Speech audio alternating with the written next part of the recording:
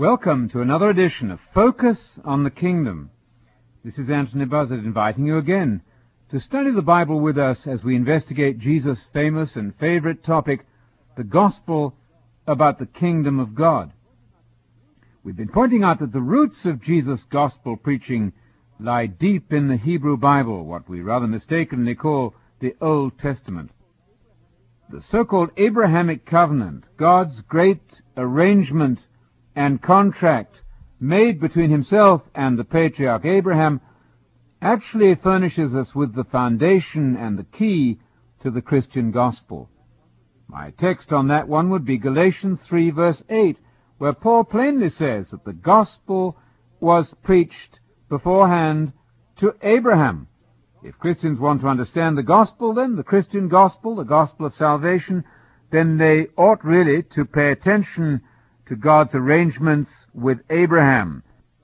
The gospel as God preached it in advance to the great patriarch. Jesus, of course, was the great preacher of the kingdom of God, but Paul plainly asserts in Galatians 3:8 that that gospel had been preached already even in Old Testament times, and it laid the foundation of the great covenant arrangements made between God and Abraham. Now, there's another most significant verse in connection with the Old Testament roots of the Christian gospel. In Romans 15, verse 8, Paul says that Jesus came to confirm the promises made to the fathers of the Old Testament. So the preaching of Jesus about the kingdom of God was indeed the confirmation of the great contracts and covenants made between God and his people, particularly through Abraham and Isaac and Jacob, and of course later through David. The great covenant of the land and offspring was made between God and Abraham. The great covenant of kingship, the royal family, the promise of the King Messiah, and so on, came through David the prophet.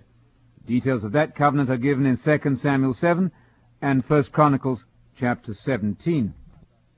I was pointing out last time that the Bible is simply filled with promises that the great land covenant made to Abraham by God in Genesis 12, 13, 15 and 17, and confirmed, of course, to Isaac, the son of Abraham, and to Jacob and the tribes of Israel, that great land promise runs like a golden thread throughout the Bible.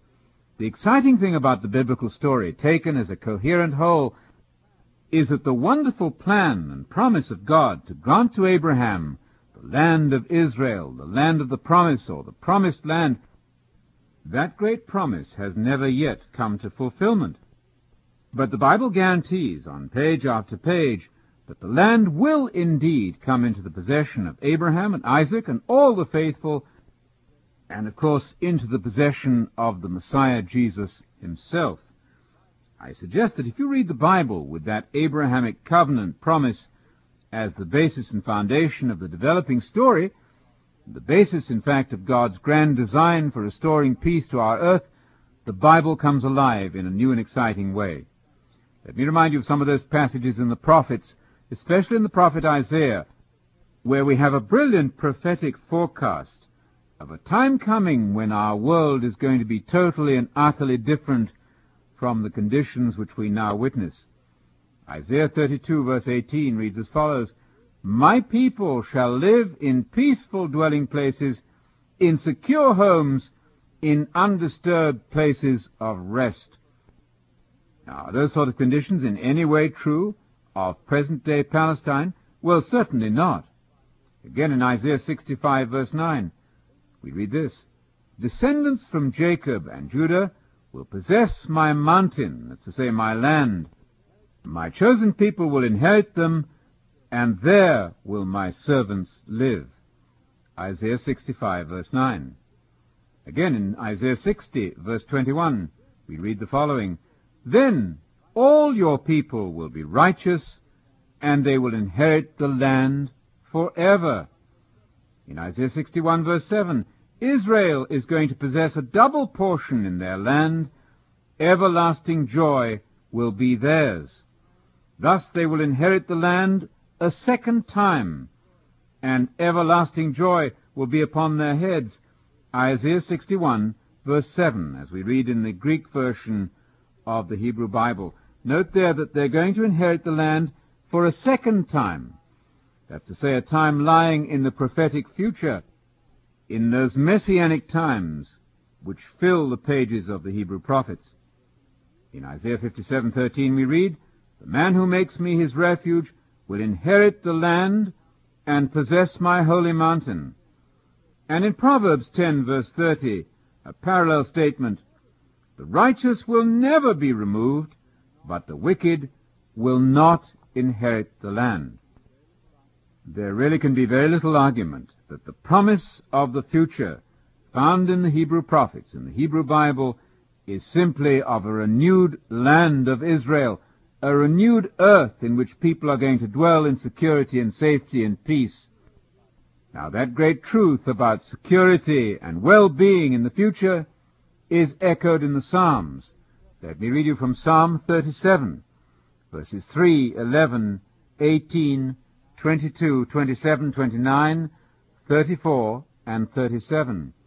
"Dwell in the land and enjoy safe pasture.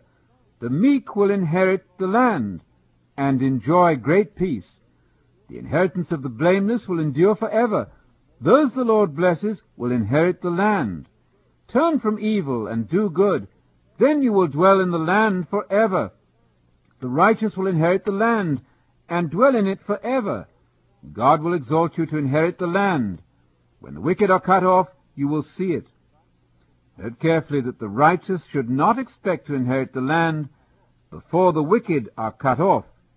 There's a caution in that statement for what we call dominion and reconstructionist theologies today, who hope to gain possession of the world this side of the second coming. Such a thing is quite impossible according to the Bible. And finally, in that Psalm 37, we read that there's a future for the man of peace. And that future, unmistakably, in verse after verse of that Psalm 37, is a future based on dwelling in a renewed earth, in a renewed land. Jeremiah 30, verse 3 says the same thing. "The days are coming, declares Yahweh, the Lord God of Israel, when I will bring my people Israel and Judah back from captivity and restore them to the land I gave their forefathers to possess." Jeremiah 30, verse 3. May I respectfully call your attention to the fact that there's not a word here about going to heaven or disappearing to a realm beyond the skies, to some super-celestial region removed from this earth. The Bible constantly holds out as the reward of faithful service to God in the present time a prize of living in a renewed earth. Now you may say, well, didn't Jesus then speak of heaven as the reward of the faithful? And the answer to that question is that he did not.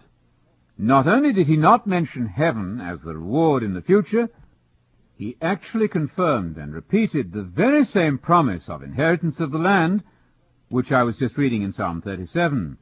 If you look in Psalm 37, verse 11, you'll find the statement plainly recorded there that the meek are going to inherit the land or the earth.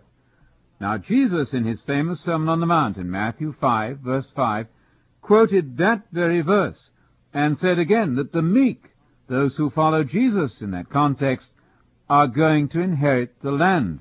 So has Jesus abandoned the Old Testament, the Hebrew Bible? Absolutely not.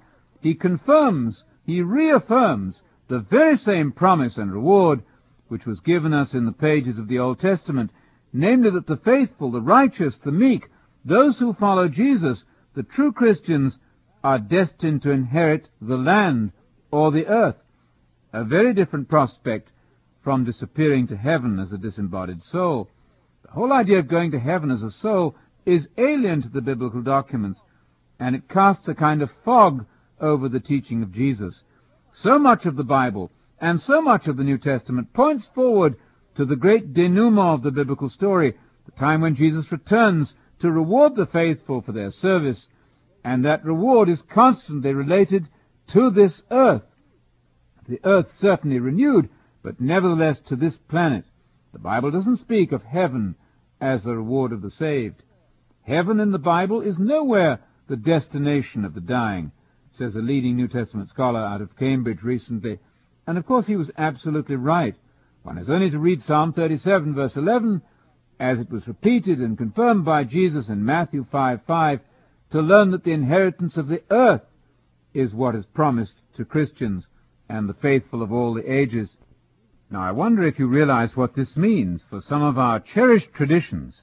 Are we not bombarded in the West, in this so-called Christian Western world, with promises of heaven? When I get to heaven, so-and-so is in heaven, won't heaven be wonderful, and so on? Does it not occur to Bible readers to question that language?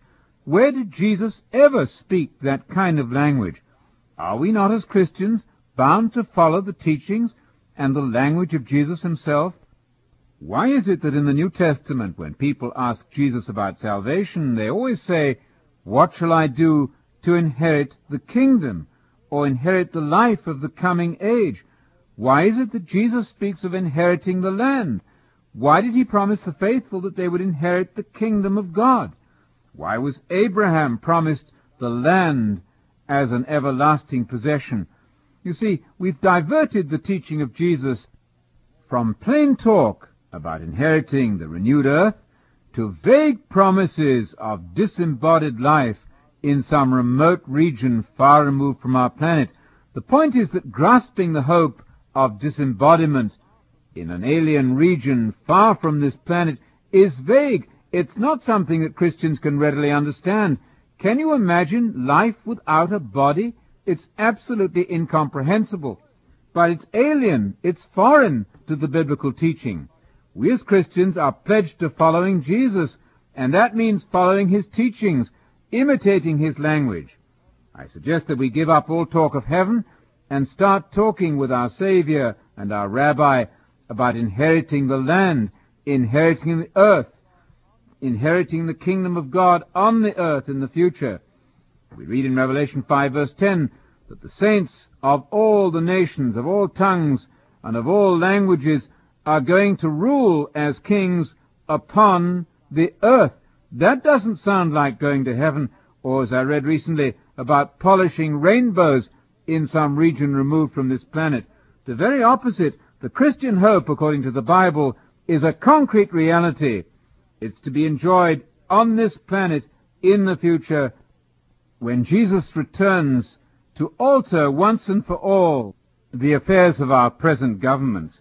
The kingdom of God is to be a new revolutionary government to establish a brand new empire on this earth with Jesus inheriting the kingdom promised by all the prophets. Jesus as Messiah has never yet taken up his rule on the throne of David, which is promised to him on page after page of the Hebrew Bible. That's what the kingdom of God is about. It's a new world coming, a world desperately needed by our sin-sick present society. That's the hope of the New Testament, and it's the heart of the gospel about the kingdom of God. That gospel, you see, is the saving gospel. Not only is a Christian to believe that Jesus died for his sins and that the Messiah rose from the dead, he's to accept wholeheartedly the message of God's coming kingdom.